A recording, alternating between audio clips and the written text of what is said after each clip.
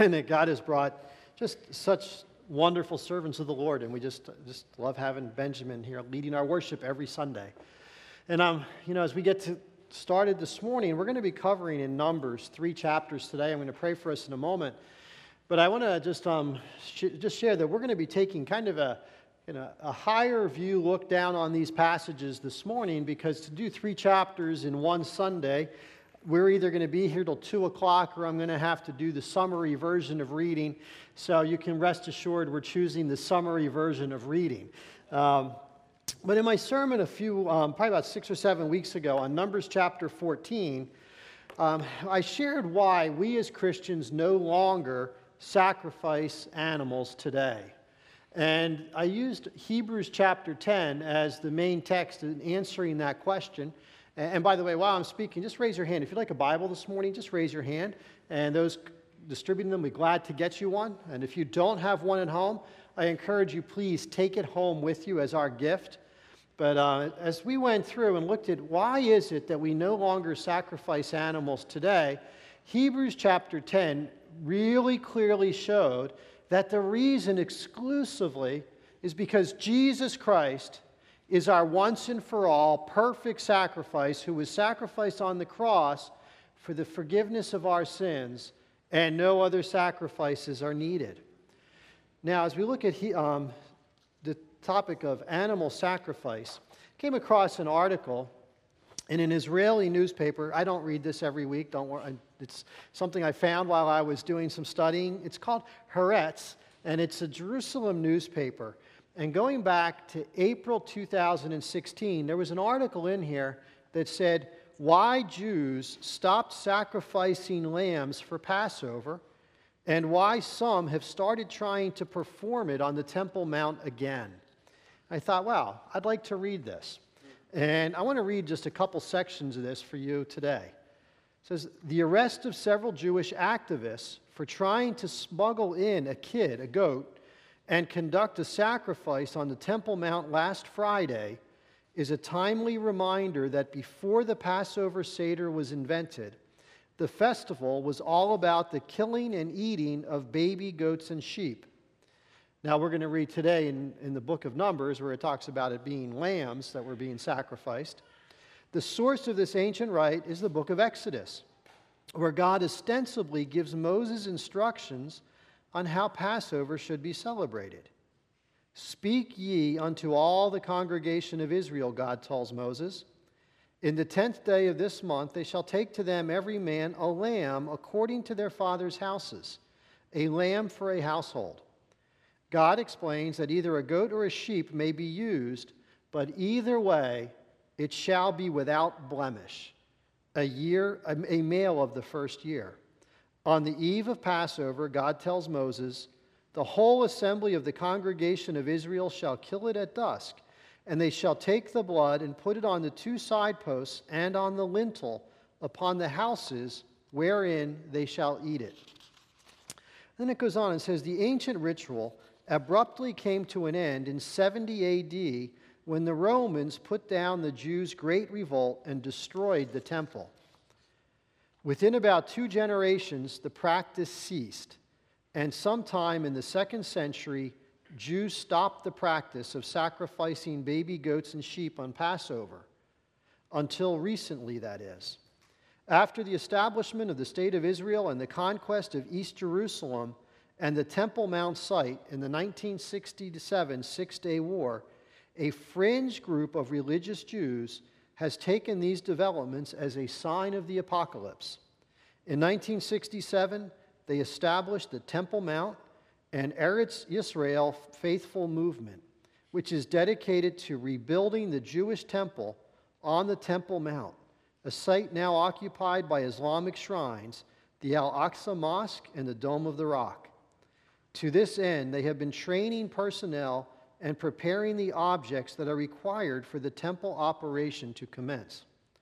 Since Passover 1968, Jewish groups, generously funded by evangelical Christians in the United States who share their eagerness for the apocalypse, have been trying to sacrifice goats and sheep on the Temple Mount.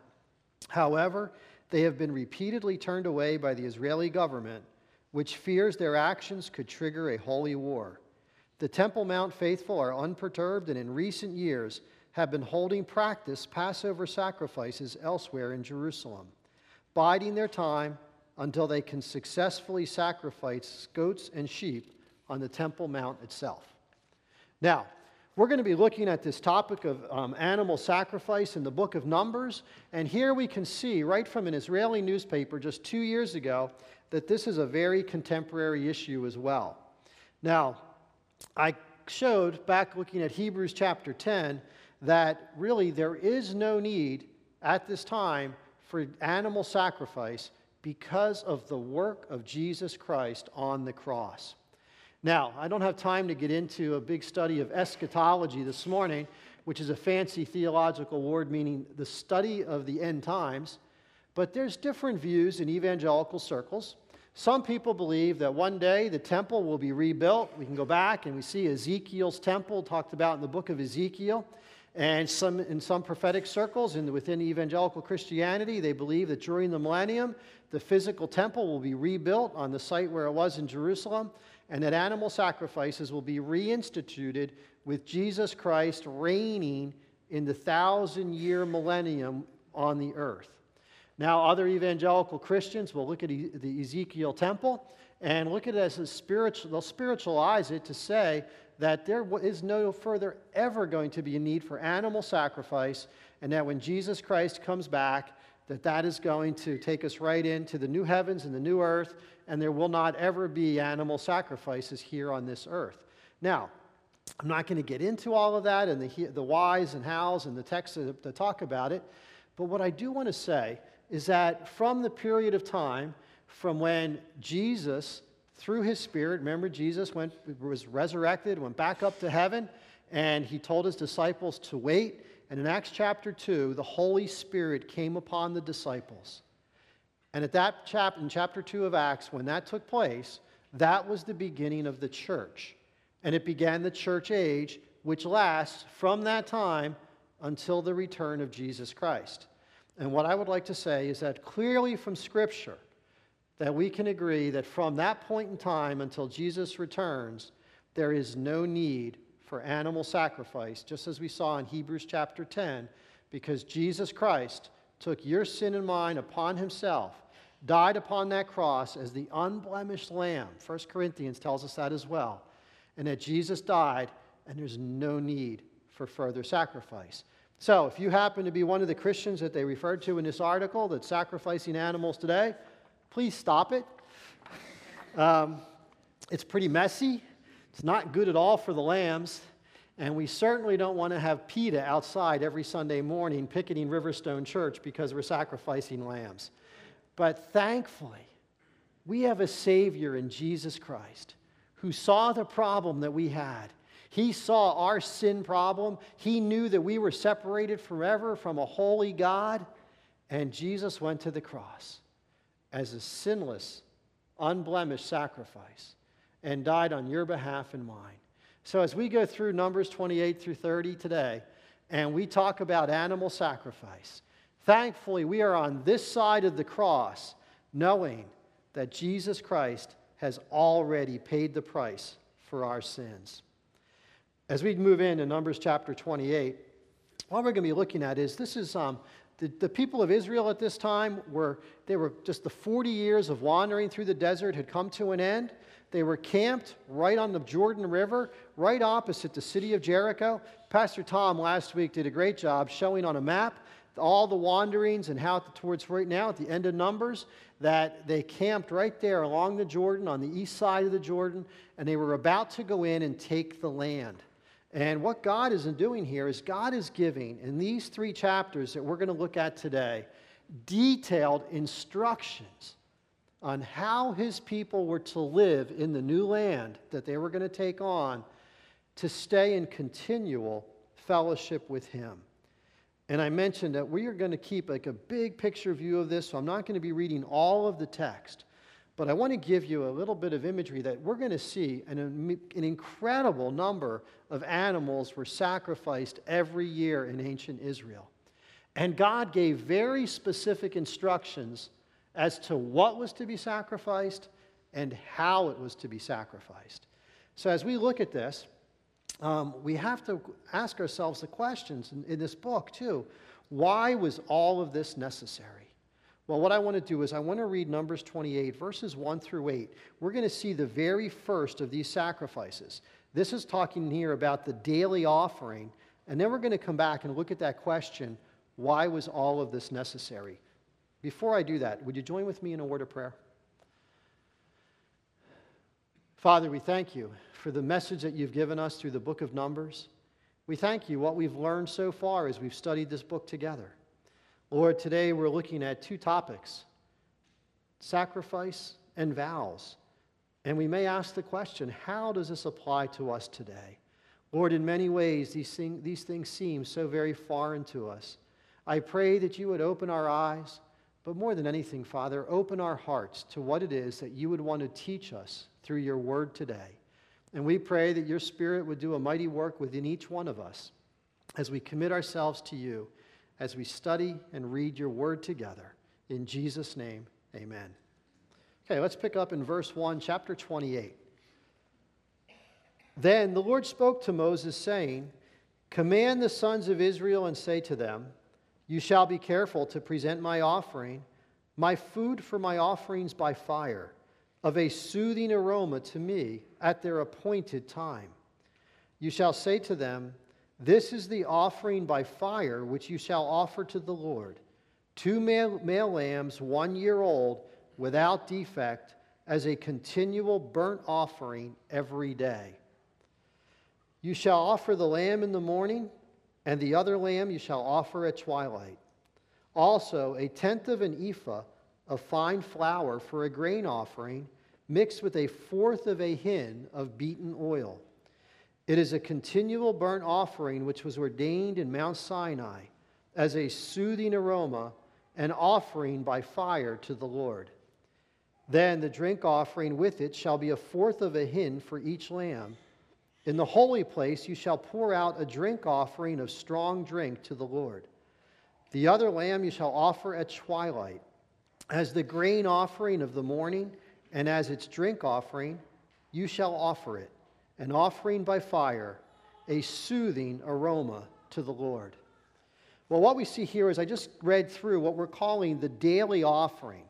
And we're going to see that the scripture, as we go through this in chapters 28 and 29, we get very detailed instructions on how things were to be sacrificed, what the quantities were. We saw the animal sacrifices we just read, that oil and strong drink to the Lord were to be included. And God gave very specific instruction on why these things are to be offered. Before I read that, I asked the question, so why was all of this necessary? Well, if you walk away with anything this morning, here's what I'd love you to walk away with and just remember. This overwhelming emphasis on sacrificial worship should help you see the enormity of the offense of your sin against the holiness of God, and should drive you, hopefully, as a repentant sinner, to the foot of the cross. You see, our sin, the offense of our sin, is an enormous offense to God. And we have no understanding the depth of the sin that each one of us is in. And you see, when we compare that to the holiness of our holy God, we should walk away amazed at the grace that comes to us through the finished work of Jesus Christ, who willingly went to that cross as an unblemished lamb, completely sinless, to die on our behalf, so that you and I no longer have to sacrifice animals. We don't have to strive to earn God's favor. We don't have to wonder if our sins are forgiven, because it all comes to us through God's amazing grace and the death of Jesus Christ on the cross for each one of us. So as we think about this whole chapter of animal sacrifice and how it was done and why it was done, my hope is that it drives each of us as repentant sinners to the foot of the cross. Now, as I read verses 1 through 8, that was called the daily offering. We saw there was a lamb in the morning, there was a lamb in the evening, and the daily offerings were something that were done every single day. What we're going to see through this is, as I read these offerings, These were all what we could call national or corporate offerings for the nation of Israel. They were done on behalf of the entire nation to keep the nation in a reconciled relationship with God. In addition to what I read here and all the offerings in these two chapters, the Israelites on a private level, personal level, were going to the tabernacle with offerings for atoning for their own sins to the Lord all day long. So we saw it starts with the daily offerings, and what we're going to see is that it builds. There's monthly, there's weekly offerings, there's festival offerings, and all the time the individual Israelites are bringing their own sacrifices to the priests at the tabernacle to be raised up as an offering to the Lord. It would have been an amazing sight to see this, to see all of this taking place. But what I want to give you a summary of is just these national offerings, not including the individual offerings of the Israelites, on an annual basis, 113 bulls, 32 rams, and 1,086 lambs were sacrificed every year. Now, it's going to be hard because I'm not going to read all of this. To help you keep it in summary form, here's chapters 28 and 29 broken down by passages. We just read verses 1 through 8, which were the daily offerings. And what we'll see is that the daily offerings were part of, it's in white, the regular offerings. So every week you had the daily offerings every day. They were being offered. Weekly, on the Sabbath, there was a Sabbath offering, which we'll read in a moment. Then monthly, there was a monthly offering. These all build upon themselves. So on the Sabbath day, they offered the daily offering plus the Sabbath offering. Then when the monthly offering fell, that was added to the other two regular offerings. And then throughout the year, you had festival offerings. And remember, these were all on behalf of the nation. So we'll read about the Passover offering a little bit later, and then we go into the Feast of Weeks and trumpets and on down. And you'll see that all of this was being done to keep the people in a right relationship with God. Now, picture I mentioned that the daily offering, there was a lamb in the morning, there was a lamb in the evening that was being offered. Then we would have a Sabbath offering was being offered on the Sabbath day. We had all these offerings taking place. If it was a holiday, think of these festival offerings as national holidays. This was like the Jewish version of Thanksgiving, Christmas, New Year's, and 4th of July. Whatever the Jewish holiday was, there were sacrifices that were involved with it. Picture the accumulation of this. All of these animals being offered on the altar, smoke just going up before the Lord. Now, all of the Israelites didn't gather around every day just to stand there all day long and watch all these sacrifices. You see, the Israelites were encamped around the tabernacle with the tabernacle in the middle. Wherever their camp was, they had a view of the tabernacle right in the middle. So as they're going about their daily routine and whatever it is they're doing, continually they're seeing this smoke just going heavenward. And that smoke was a reminder to them of their covenant relationship with God. It was a reminder of God's abiding presence to them as well. You see, today, we don't have an altar on a tabernacle that we can look at every single day and see that smoke rising up. But you see, every day, for us, we have to say, wow, I am a sinner, every bit as much as those ancient Israelites were back in the Old Testament. And my sin is an offense to God. What is it that I'm doing to stay in continual fellowship with God? See, if you're a believer in Jesus Christ, your sins are forgiven. But man, it's a battle, isn't it, to stay in fellowship with God? You see, as God was looking at bringing his people into the crossing over into this new land, he knew that there were going to be so many distractions there. You see, God was concerned. God wasn't concerned about the inhabitants of the new land. He knew that he was going to lead them in battle and win those battles for him. What God was concerned about was the hearts of his people, because he knew that their hearts were wicked, just like ours. You see, God knew when they got in there, man, they were going to have it easy. They were going to have, so they thought. God, he thought, man, they're going to have their own land. They're going to have plenty of food. There's going to be beautiful surroundings. It's going to be all of these things for the people in this new land that are going to be distractions leading the people away from God. You see, aren't you glad that we don't have any of those things today? Yeah, we don't have food when we want it, do we? We can't just hop on an airplane, go anywhere we want. We don't have cable television. We don't have all these things bombarding us. We don't have careers where it's tempting to chase after money and material wealth rather than God. Well, aren't you glad we have none of that? You see, what God was looking at was He knew what it was going to take to keep His people in fellowship. He knew their hearts were going to be distracted. He knows today that mine and your hearts are going to be distracted by so many things that the world has to offer. And now we don't have that smoke rising up heavenward to look at every single day. But we have something that the ancient Israelites never had. We have the church. And sometimes we place so little value on the church. And you go through Scripture, and God refers to it as the body of Christ. He refers to it as the bride of Christ. He even goes on in 1 Peter and calls it a spiritual house for a holy priesthood to offer up spiritual sacrifices acceptable to God. Think about that. Think about what he's describing here. It's a spiritual house. It's not this building. We could pack up tomorrow and move down to Cairn University. Oh, wait, we already did that. And you know what? We were still a church. We could pack up today and go sit in the field outside here, and we would still be a church. We don't need this building. You see, God describes it. It's a spiritual house for a holy priesthood. In the Old Testament, who was it that was actually taking out the knives and offering up these animals as sacrifices? It was the priests. Now God's sitting here saying, we have a holy priesthood. Guess who He's talking about? He's not talking about Pastor Bob. He's not talking about Pastor Tom or Pastor John or Pastor Austin. Yeah, we're included, but not any more so than any of you. You see, you are a royal priesthood, and what does it say? Offering up spiritual sacrifices acceptable to God.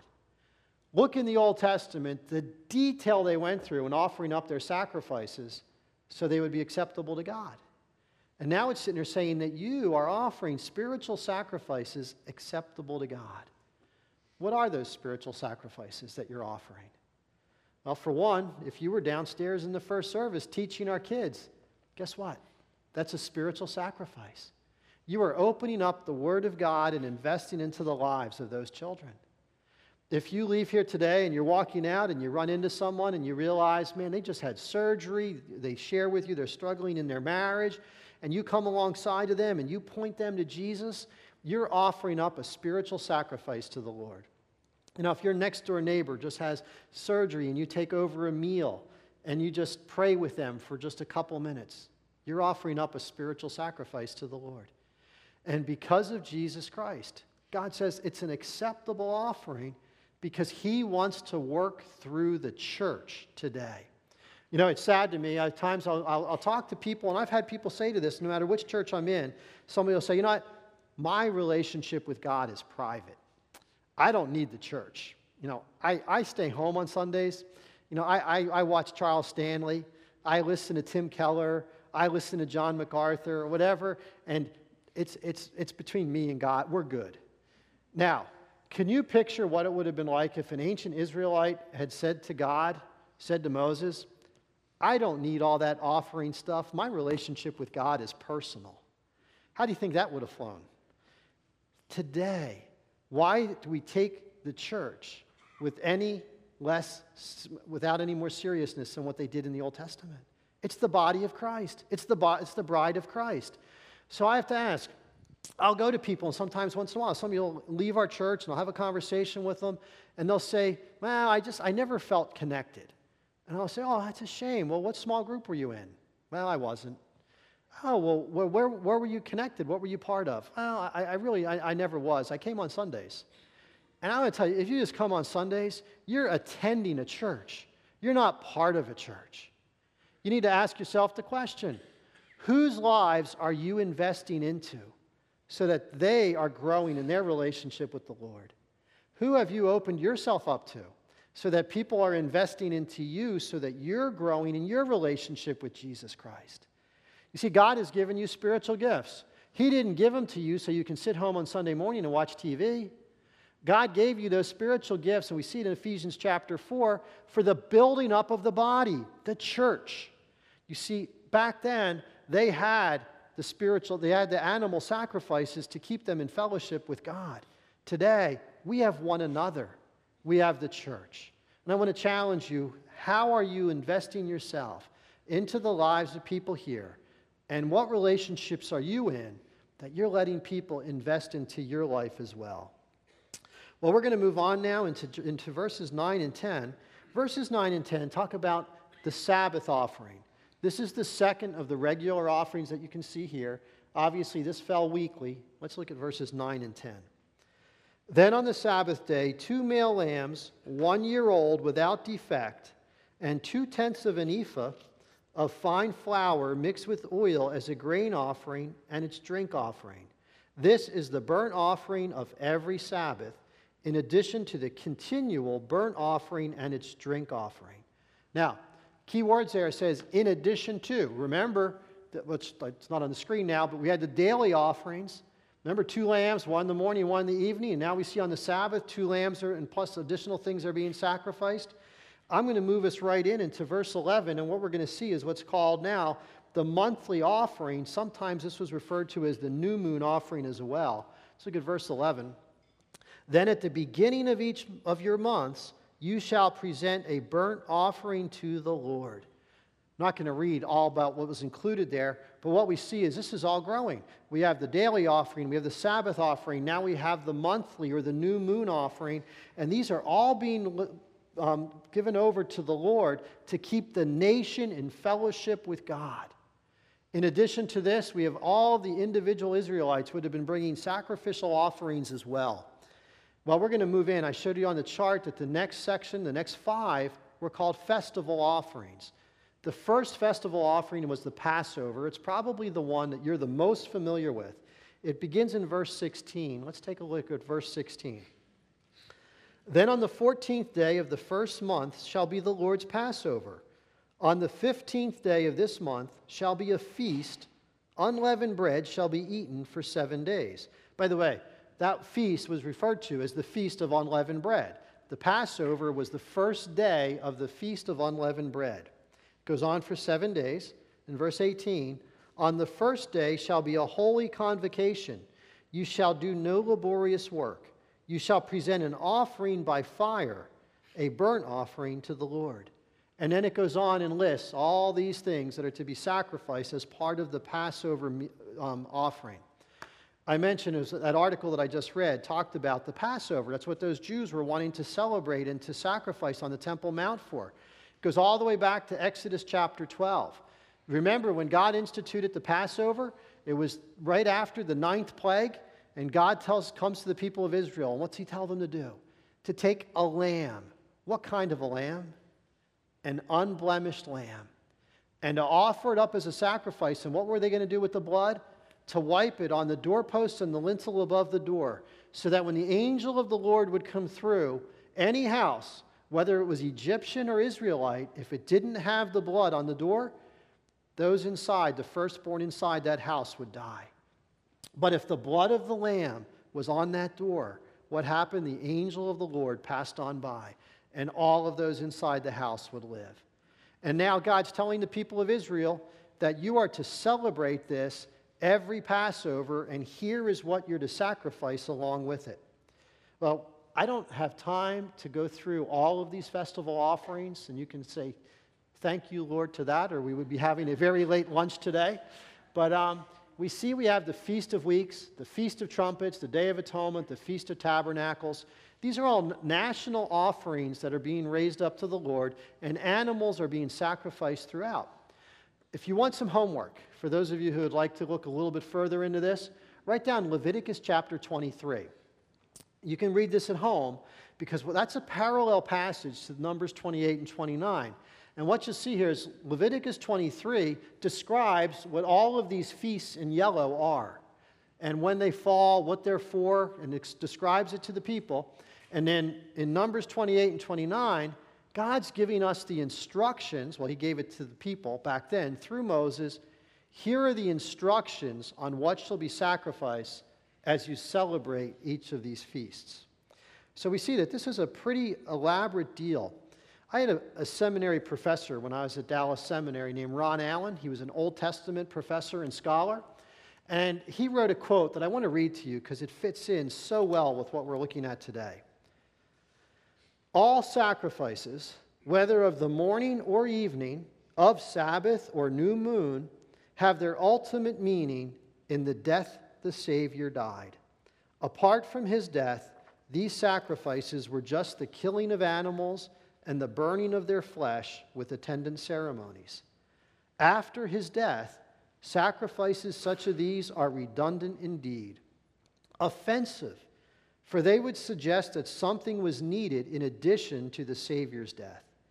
But before his death, these sacrifices were the very means God gave his people in love to help them face the enormity of their sin, the reality of their need for his grace, and in some mysterious way to point them to the coming cross of Savior Jesus. That summed that up so well. I'm going to just give you a summary statement as we wrap up for chapter 29. If you could just remember this. Only God's immeasurable grace can cover the vastness of our sin. Probably should have personalized that and said only can cover the vastness of your sin, because I want you to think of it personally. Think of the offense of your sin against a holy God. And that's why I say that should drive us as repentant sinners to the foot of the cross. Otherwise, can you imagine what this platform would look like if we were up here sacrificing animals day in and day out? Thankfully, we don't have to do that because Jesus Christ has done everything for us. Well, we're going to transition. Today's an interesting sermon. I have to admit, Tom and I, when we were breaking down the book of Numbers, came up with the chapter breakouts, and we said, you know what, let's cover 28 and 30 in one sermon. And we didn't break it up by name at that point in time, but then when it fell to me, I looked at 28 and 30, and Tom was like, man, I'm glad I didn't get that one. Because now we're going to go from sacrifices into vows. And you're going to think, what in the world do these mean? Well, remember I mentioned that the people were preparing to enter into the promised land. What God was doing was God was giving his people instructions on how to live when they got into the promised land. And now we're going to look at vows, and like God's showing here and saying, listen, when you make vows, let me give you some guidelines that go along with them. And I want to hopefully then take it into, well, what does this all mean to us as well? Well, vows are a voluntary promise to do or not do specified things if God would or would not do something else. Now, there's different examples of vows out there. Probably the most common that we would think of today are wedding vows. Wedding vows, we make them before God with other people watching to say, Lord, I'm entering into this covenant marriage relationship, and I am committing to do or not do certain things within the context of my marriage relationship. It's a great thing. It's a marriage vows. Now, we probably have some other vows that are probably made a little less thoughtfully. Do you guys, anyone here who's a student, or we can remember back to our student days, we walk in and we take a test. Lord, please help me pass this test even though I haven't studied. And if I do, I promise to study 2 hours every day the rest of the semester. You know, or Lord, please let Susie Joe say yes to going to the prom with me, and if she does, I promise to be respectful to my parents for the rest of the year. Now, we might have a little bit more serious ones. Maybe it's a foxhole prayer. Maybe it's you're in turbulence in an airplane that's getting really bad, and it's, Lord, if you get me safely home, I promise to be a missionary to the Congo. You see, we make all sorts of different kinds of vows. And sometimes they're serious and well thought through, other times they're not. And Numbers chapter 30 is dealing with the vows that the people make. Let's start taking a look in verses 1 through 2 of chapter 30. Then Moses spoke to the heads of the tribes of the sons of Israel, saying, This is the word which the Lord has commanded. If a man makes a vow to the Lord, or takes an oath to bind himself with a binding obligation, he shall not violate his word. He shall do according to all that proceeds out of his mouth. What we see in verses 1 through 2, one is vows are very serious. It says he shall do what comes out of his mouth. But also I want to show you in verses 1 through 2, God here is talking to the men. Now, I mean as in the male gender, because verses 3 through 16 are exclusively talking about vows made by women. And I want to give us a caution this morning. One is, this was a patriarchal society. So were all of the cultures that were around it. If we try and read this chapter through our contemporary American lens, you're going to lose the point of what this passage is. I want to give you that right up front. God values our truthfulness and integrity, and we're going to see that coming out in how he handles vows. But before we get into that much further, let's pick up. There's 30 references to vows in the Bible. We're going to look at 2 other than what's in the book of Numbers today. But there's a lot more that are out there. Obviously, this is something very important to God, but let's pick up in verse 3. Also, if a woman makes a vow to the Lord and binds herself by an obligation in her father's house in her youth, and her father hears her vow and her obligation by which she has bound herself, and her father says nothing to her, then all her vows shall stand, and every obligation by which she has bound herself shall stand. But if her father should forbid her on the day he hears of it, none of her vows or obligations by which she has bound herself shall stand. And the Lord will forgive her because her father had forbidden her. Now, I mentioned this was a patriarchal society, so any woman living back then who was unmarried was under the spiritual authority, the spiritual headship of her father. And this is giving a means that if a woman makes maybe a rash vow, or the term in Scripture, it's used in Leviticus, is a difficult vow. And what it means was, at one point in time, this vow made a lot of sense. But as time has gone on, this vow really no longer makes sense for me to keep it. And so God is given here, in this context, we see first the father the right to be able to annul that vow, but then the husband the right to annul that vow. So if a young woman made a vow of chastity and all of a sudden at 18 she gets married, her husband's probably going to be pretty quick to want to annul that vow. So we see here that people made vows all the time, probably more prominently in that culture, and they said, Lord, if you do this, I will do this. Lord, and then what they're saying here, here's a means to get out of rash or not carefully thought through vows or ones that have become difficult to fulfill. The book of Leviticus, in Leviticus chapter 27, is where we see the term difficult vows. It's talking to men in Leviticus chapter 27. And what it tells us there is that if there was a vow that a man wanted to no longer fulfill, he would go to the priest, they would put a price, a value on that vow. And if the man made an offering of that value, that vow would be forgiven him, and he no longer needed to fulfill it. So what we're seeing is different means here of getting out of rash or reckless vows. Now, Jephthah, in chapter 11 of Judges, probably made the most rash vow that we can think of in Scriptures. Jephthah was a tribal leader. He was a warrior, and he made a vow to the Lord, and he said, Lord, if you give me victory in battle, the first thing that walks through the door when I get home, I'll offer as a burnt sacrifice. You talk about a not very well thought out vow, because when he got home, the first thing that came through the door was his daughter. Now, commentators and Bible scholars differ. Some feel that he actually did kill her and offer her as a burnt sacrifice. Others say that he dedicated her to the Lord for the rest of her life. Now, whatever happened there, I tend to think there's a lot of evidence that he actually did offer her as a burnt offering. If that were the case, I'm going to go out on a limb and say that that's a vow that the Lord would never have wanted to be fulfilled. Now you can say, well, Pastor Bob, how can you say that? I thought we're supposed to fulfill our vows. Well, for one, if we go into the book of Leviticus and twice in the book of Jeremiah, human sacrifice is referred to as an abomination to the Lord. Not only that, it says in Jeremiah, it's something that never even entered into God's mind. One principle with vows: never keep a vow that causes you to disobey the word of God. You see, a man-made vow takes a lot less priority than God's word.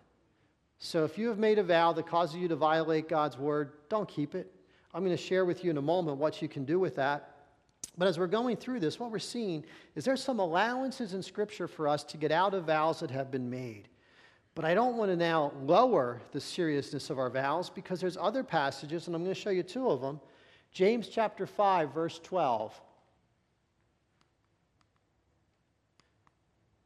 I'm skipping through the rest of Numbers 30 here to get to the New Testament. In James chapter 5, verse 12, it says, "But above all, my brethren, do not swear either by heaven or by earth or with any other oath, but your yes is to be yes and your no, no, so that you may not fall under judgment." Now, Jesus in Matthew chapter 5, verses 33 to 37 says something very similar. "Again, you have heard that the ancients were told, 'You shall not make false vows, but shall fulfill your vows to the Lord.' But I say to you, make no oath at all, either by heaven, for it is the throne of God, or by the earth, for it is the footstool of his feet, or by Jerusalem, for it is the city of the great King. Nor shall you make an oath by your head, for you cannot make one hair white or black. But let your statement be yes, yes, or no, no. Anything beyond this is of evil."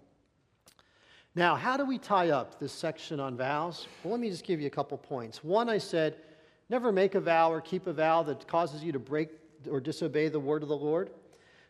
The other one, and this is kind of obvious, is aside from well thought through and prayerfully considered vows, do not make vows. See, Jesus says there's no reason for it.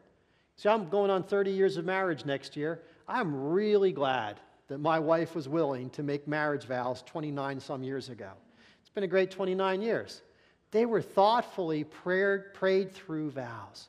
So there are vows that God would want us to make, but in general, let your yes be yes and let your no be no. And there's no need to go any further than that. I mentioned that God values our truthfulness and our integrity. Here's a good principle to live by. God wants us to live in such a way and with such integrity that when you say yes, you mean yes, and when you say no, you mean no, so that you are a witness to the world around who know that you're a follower of Jesus Christ, that you can be trusted to do what you say you'll do. You see, your gospel witness is at stake. If you get the reputation that he never follows through, she never follows through on the things that she says. So as Christians, our word should be enough, and it should match the gospel message that we preach. Now, I mentioned that Scripture talks about several types of vows. I mentioned marriage vows. Marriage vows happen to be one that there's other teaching in Scripture that talks specifically about it. So when it comes to annulling marriage vows, you can't just look at the isolated verses I'm showing you, because there's a lot of other Scripture that talks about the marriage relationship and when it cannot be annulled by divorce. But in general, we need to hold to those vows. And the Bible gives us clear guidance on when that can not be the case. But what I want to say here is, if you have made a vow rashly, or one that really in the spiritual life that causes you to suffer in your relationship with the Lord or someone else, and Leviticus called it a difficult vow to continue in, there's a passage in Scripture that I think that applies really well. Confess it to God, knowing he is faithful and just and will forgive you your sins and purify you from all unrighteousness. You see, God will not hold you to vows that are not the best for you spiritually or to someone else's spiritual life. So if you have made that vows like that, confess it to the Lord, and he will forgive you of it. But take those vows seriously and recognize that to not continue following through with the vow is a serious thing. But God has made allowances for it in Scripture. I want to wrap up our message this morning. I talked about sacrifices, I talked about vows, and I said these were helping the people prepare to live in continual fellowship with God. As we close today, what I want you to remember is that your sins are a terrible offense to God. And our sins are enormous. Remember, I pictured up here, on this side here, here's all of our sins, and on the right side of the cross, we can see the holiness of God. And what we see that's between the two of them is the cross of Jesus Christ. And as we think about the enormity of our sin, we think about the holiness of God, we think about what Jesus Christ took upon himself to die as that unblemished lamb for you and for me. It should drive us to the foot of the cross every single day as a repentant sinner. See, we don't have to sacrifice animals because Jesus Christ has done it all. And I hope that as we look at Numbers 28 and 30, it gives us a greater understanding of the amazing grace of God. I'm going to ask if Benjamin would come up. We are going to close the service this morning by singing 2 stanzas of Amazing Grace as we think about the amazing grace that God has given you as Jesus has gone to that cross.